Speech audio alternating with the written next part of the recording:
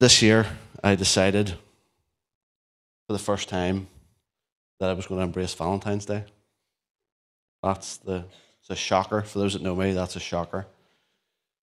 So I decided I was going to embrace it and I could not decide whether to get Judith 6 roses or 12. And eventually I decided to give her the whole tin.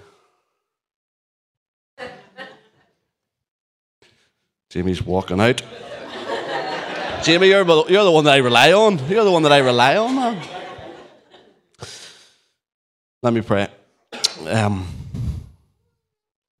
Father, forgive me for what I've just done. God, thank you for what we sang. God, thank you for God, what this could mean. God, how this could transform our lives and those around us. God, if we fully took hold of what we've sang this morning. So God, I just pray as you search our hearts and you know our hearts. God, you know how hard and how easy it was for us to sing the songs. But thank you that we're here this morning. Thank you that we've shown up. And thank you that's sometimes that's all you need. You need us to show up. And so God, we do that again as we come to your word. We just want to be present to what it is that you're saying. God, we want to be present to the challenge. God, we want to be present to the hope. We want to be present to it all. And so, God, I pray that anything that, God, in the most supernatural of ways, anything that is not of you, God, I pray that it would just be forgotten. The Holy Spirit, I just pray and ask, God, that you would speak.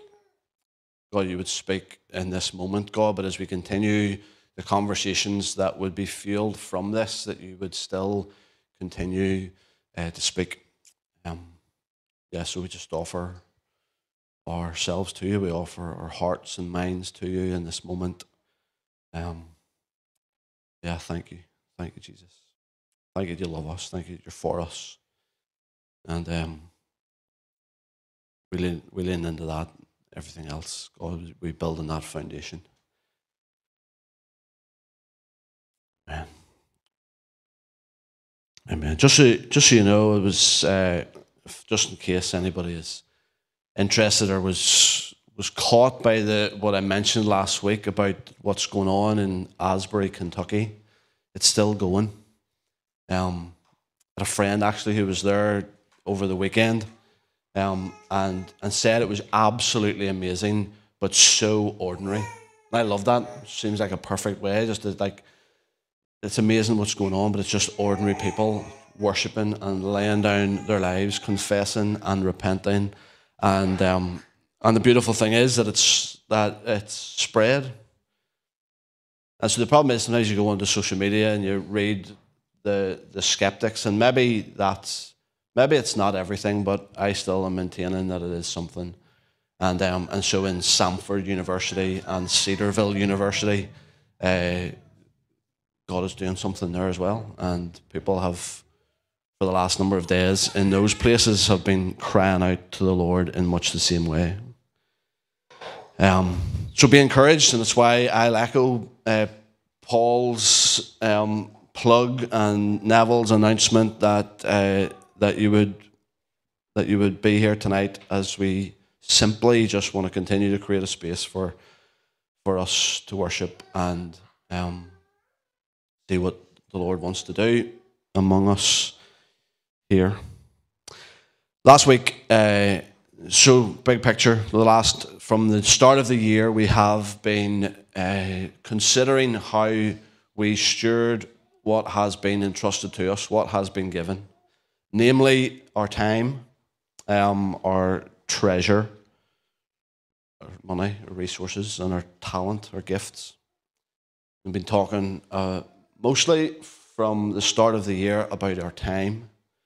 And we made a brief introduction last week to what we're going to do over the next number of Sundays around our treasure and how we be faithful, how we steward well what has been entrusted to us. So if you remember last week, it's the first mention of this word tithing. in the Bible in Genesis 14 where Abraham gives a tenth of everything that he has to this Jesus-type character that is mentioned in Genesis 14, Melchizedek. And so Genesis is a place that, for those that were part of our journey through the book of Genesis over the last number of Wednesdays, I can't help but still be struck and caught by some of the language, some of the heart and the desire of God that is made clear right from the very beginning.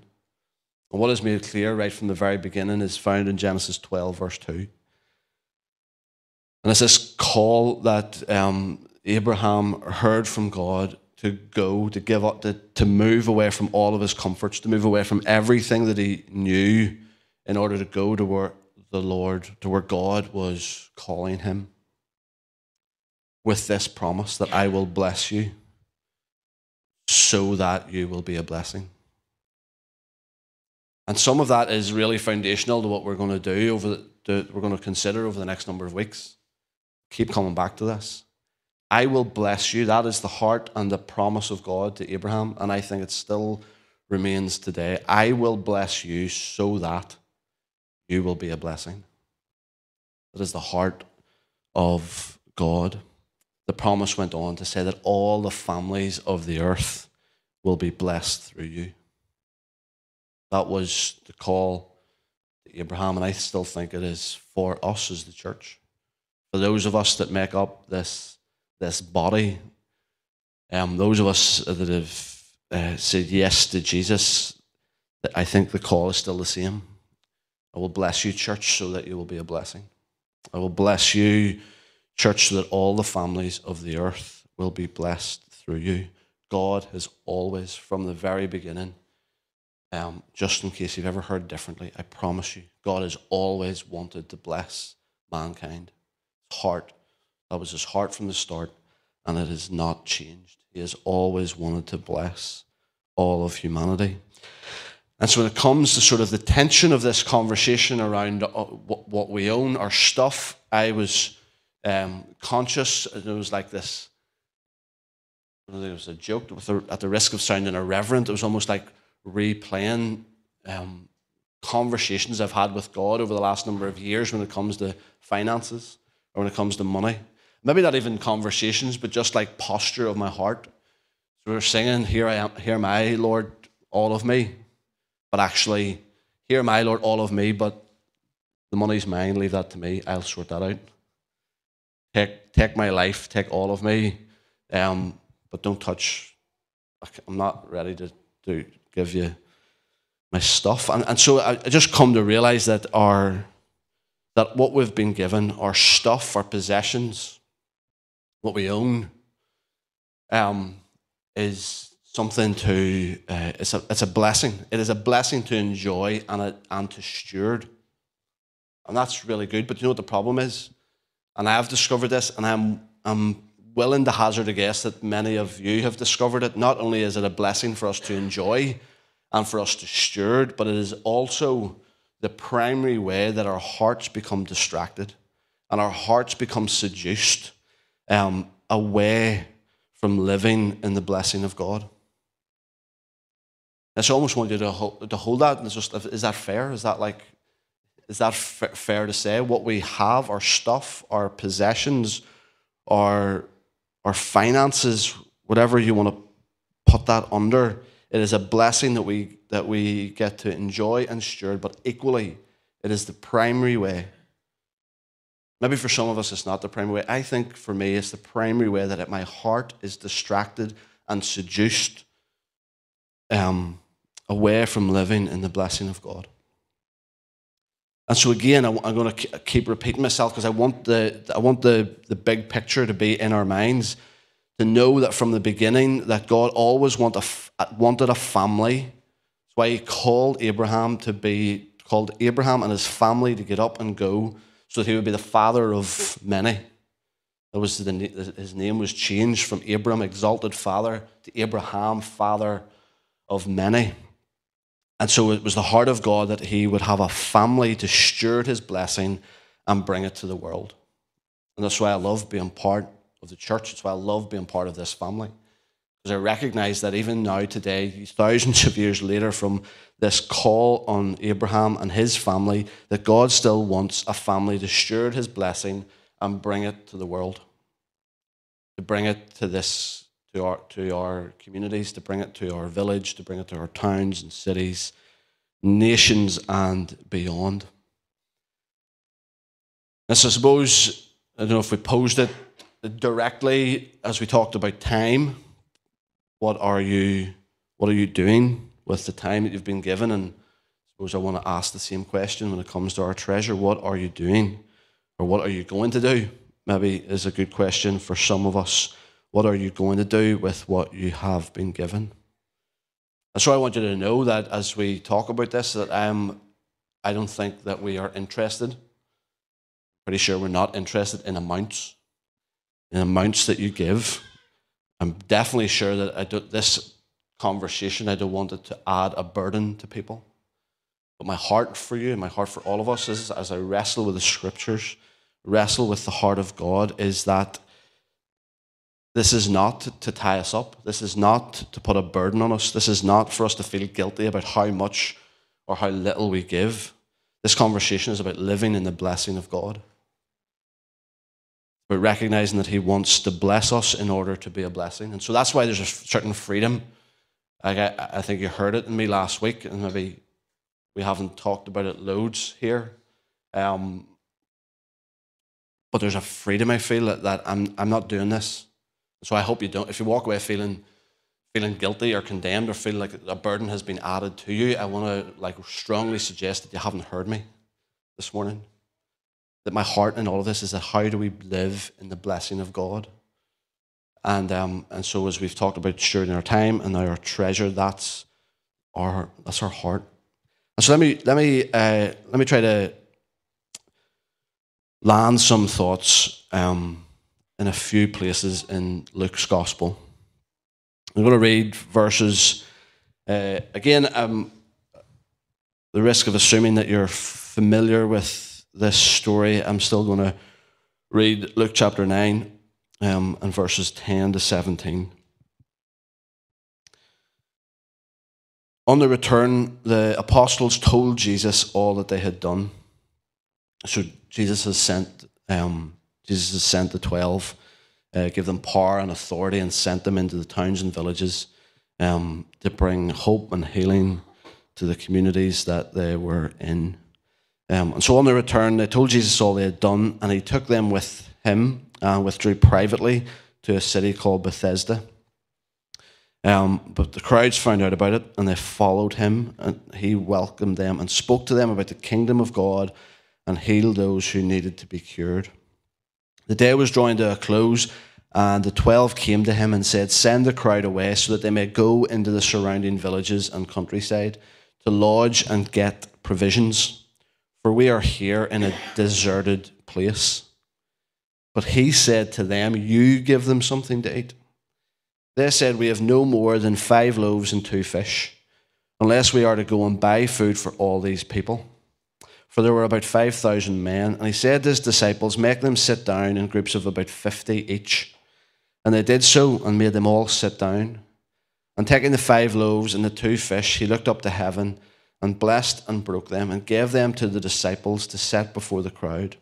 And all ate and were filled, and what was left over was gathered up 12 baskets of broken pieces.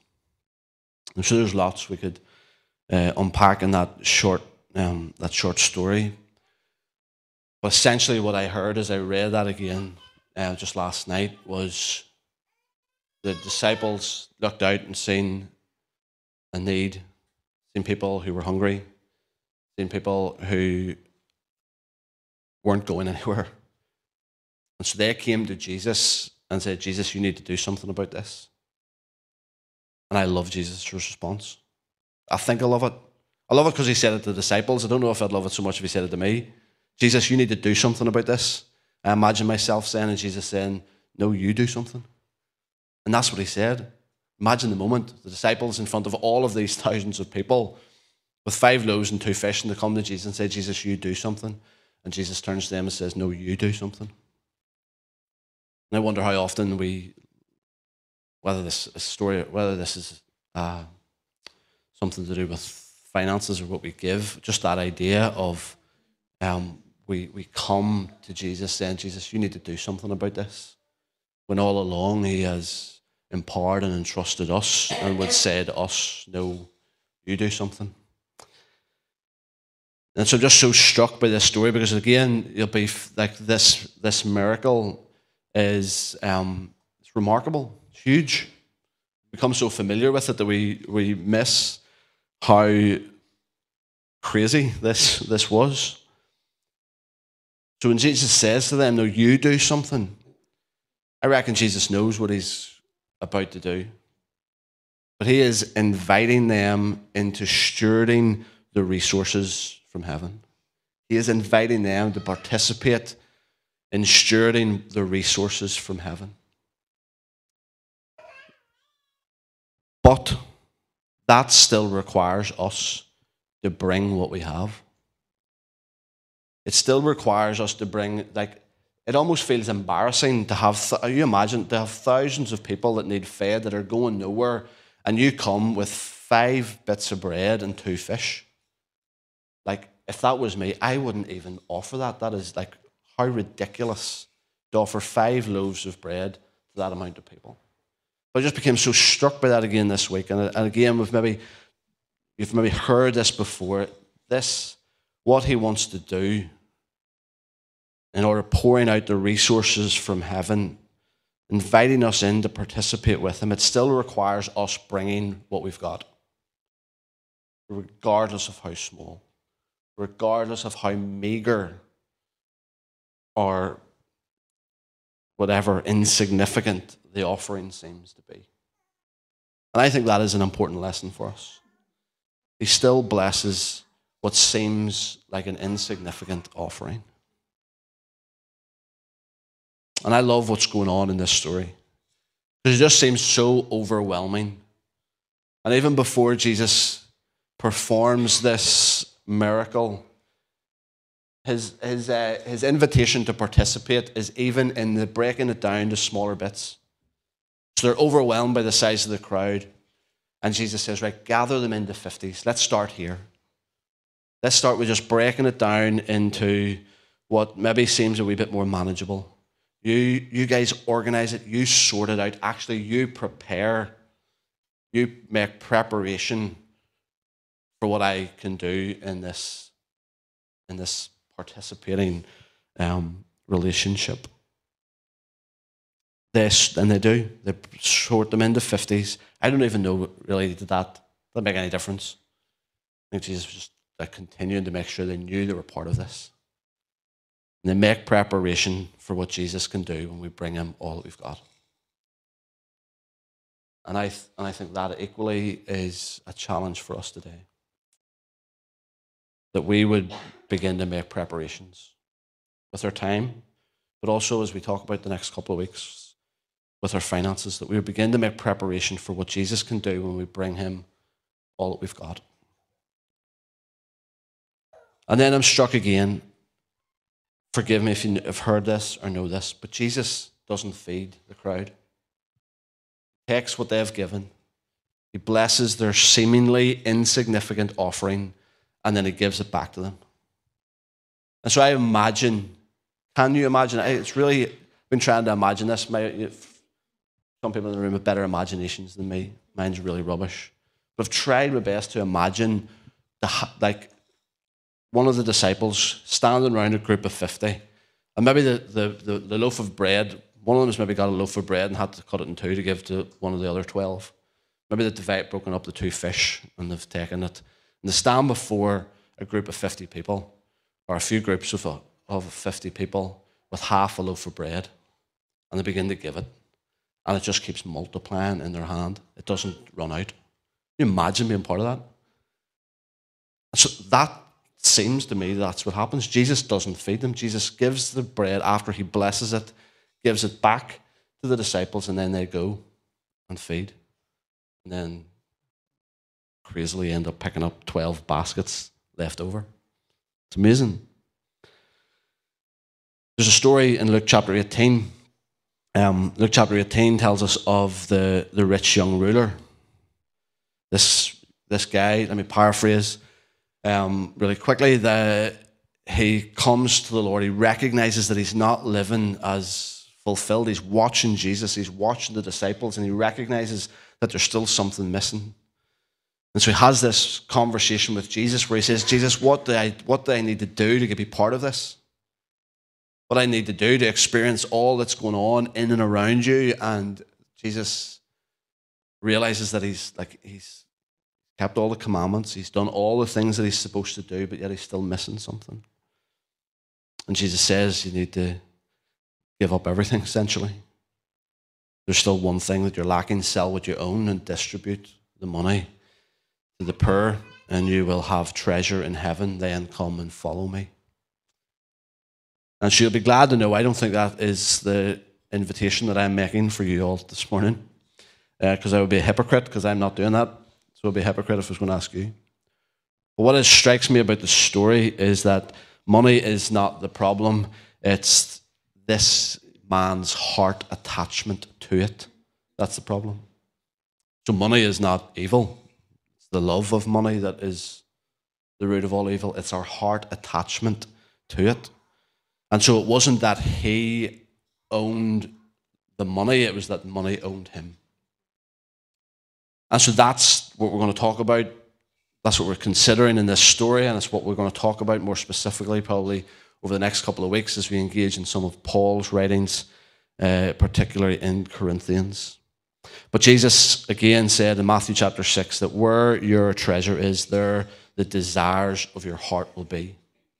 And that's what we're wanting to provoke. That's what we're wanting to get down to. In this, the test case of what was going on in your heart. It almost feels like Jesus is saying, if you want to know what's going on in your heart, follow the money trail. What is it that you give most value to? Where your treasure is, that's where the desire of your heart is. So if we recognize that Jesus is identifying a heart attachment to money in the story of the rich young ruler, then this is really important for us to wrestle with. It's really important for us to be able to test ourselves. There's a challenge for us to test ourselves of what is going on in our hearts. Because where the treasure is, there you'll find your heart's desires.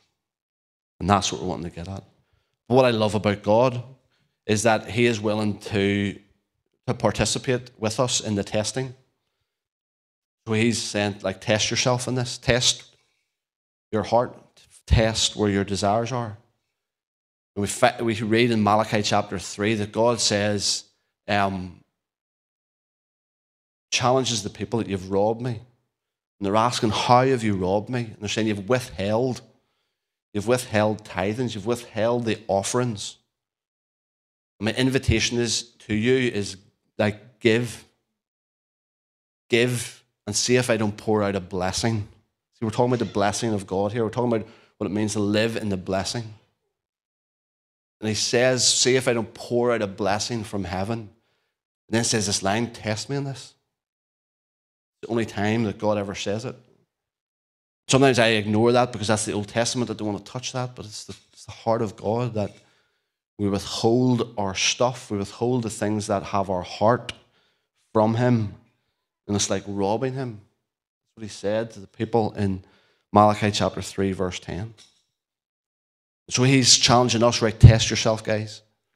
And then he's willing to say, and I'm willing to be tested too. Give. I know it's difficult. I know you want to keep it. I know there's stuff that you want to hold on to. And that's a wisdom conversation. And that's why this really needs to be, we need to keep these conversations going.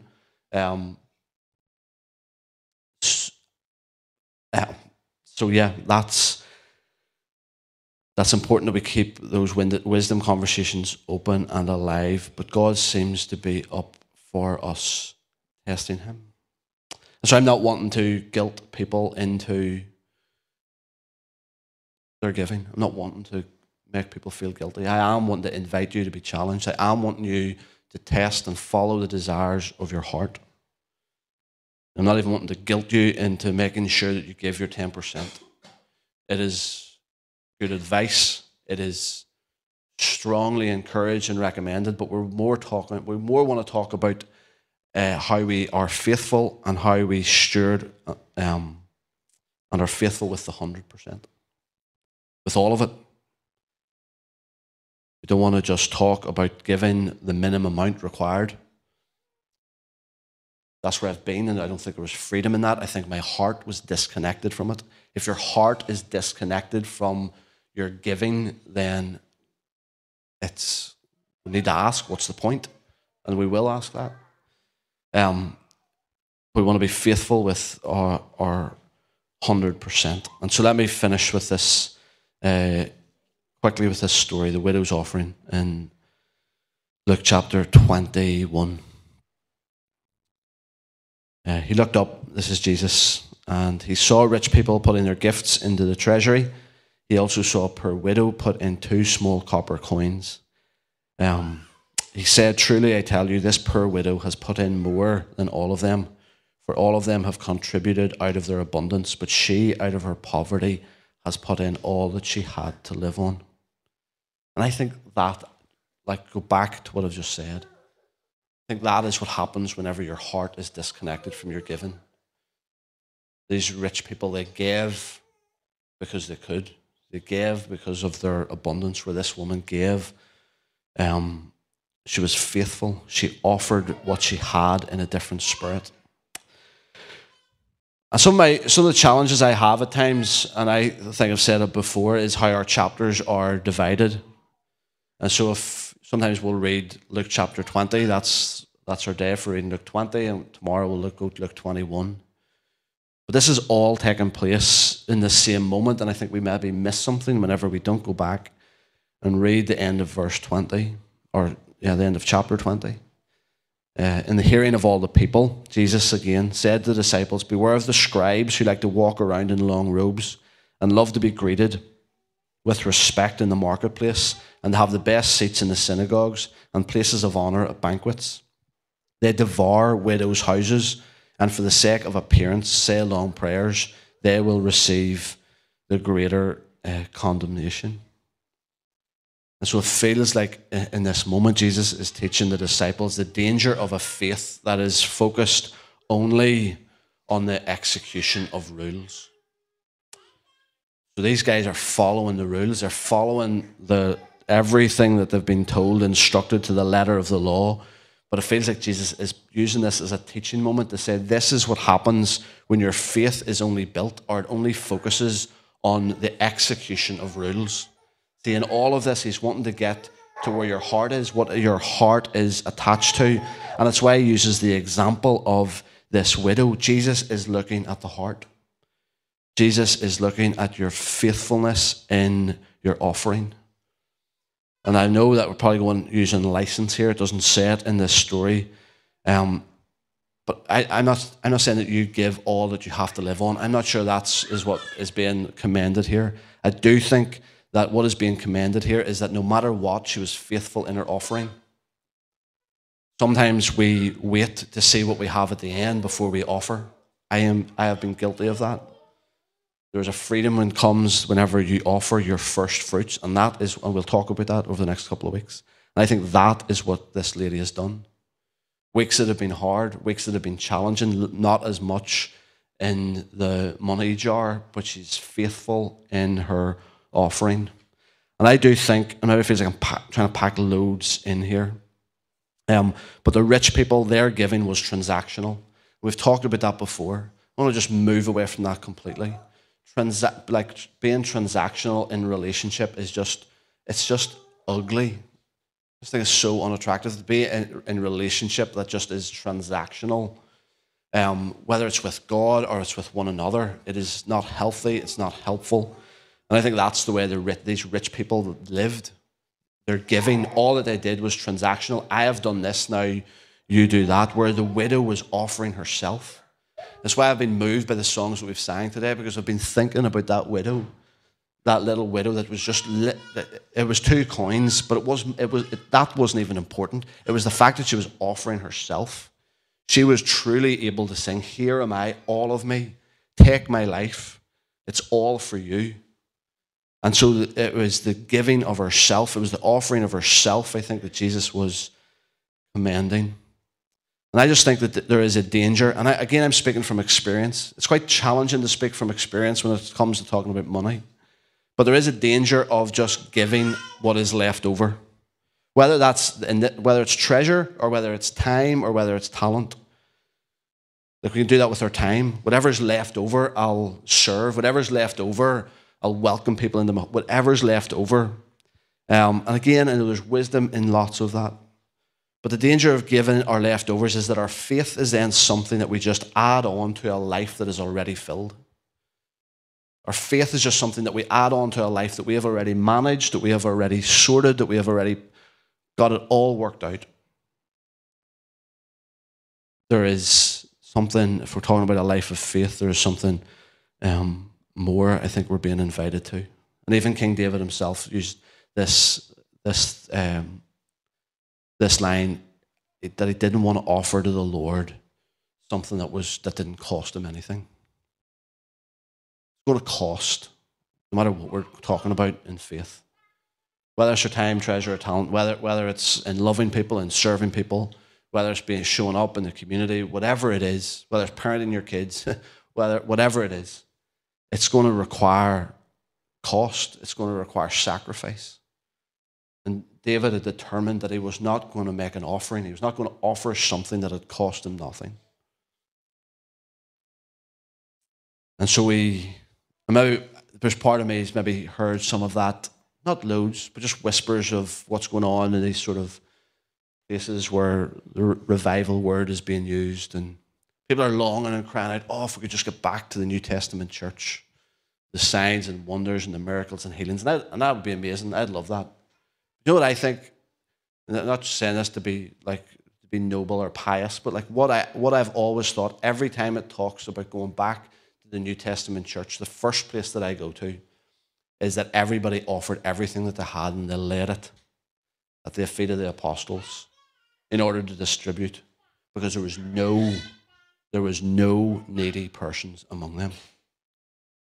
And I think whenever I consider the New Testament church, to get back to that, that's what I want to get back to. That we offer all that we have. We come with all that we are. He wants a family that will steward all that he has given in order to bless everyone. There is no needy persons among them. So some of this that we're going to talk about again over the next week or two is going to require and invite us and challenge us to radical generosity, to radical hospitality that takes us beyond our comfort zone. And that is just a pattern of following Jesus. I'm sorry, but I don't think there's any other way around it. But I love that he continues to participate with us and go with us and be with us. And the challenge of so much of this is that it is all of this, all that we're talking about with our time and especially with our treasure, that we will continue to talk about, works opposite to the way of the world. This is challenging because we're right out in the world, we're involved, we're absorbing our culture all the time. That's where we spend most of our week. And then to step into this, I'm aware of the challenge. I feel like I fight this myself, that it's just completely opposite the way the world works, what the world places value on, what the world says that you give your heart to. So, is that all right? Followed with me? Please, honestly, this is something I want to still get wisdom on, still something that I want us to be challenged by, but hear my heart. This is about this is not about you giving more money just for the sake of it. This is giving in order to live in the blessing of God. My heart is for you to live there, to know that. So, Father, thank you for this remarkable group of people. Thank you for the joy of just recognizing that your heart is that you would call a family to steward your blessing to everyone.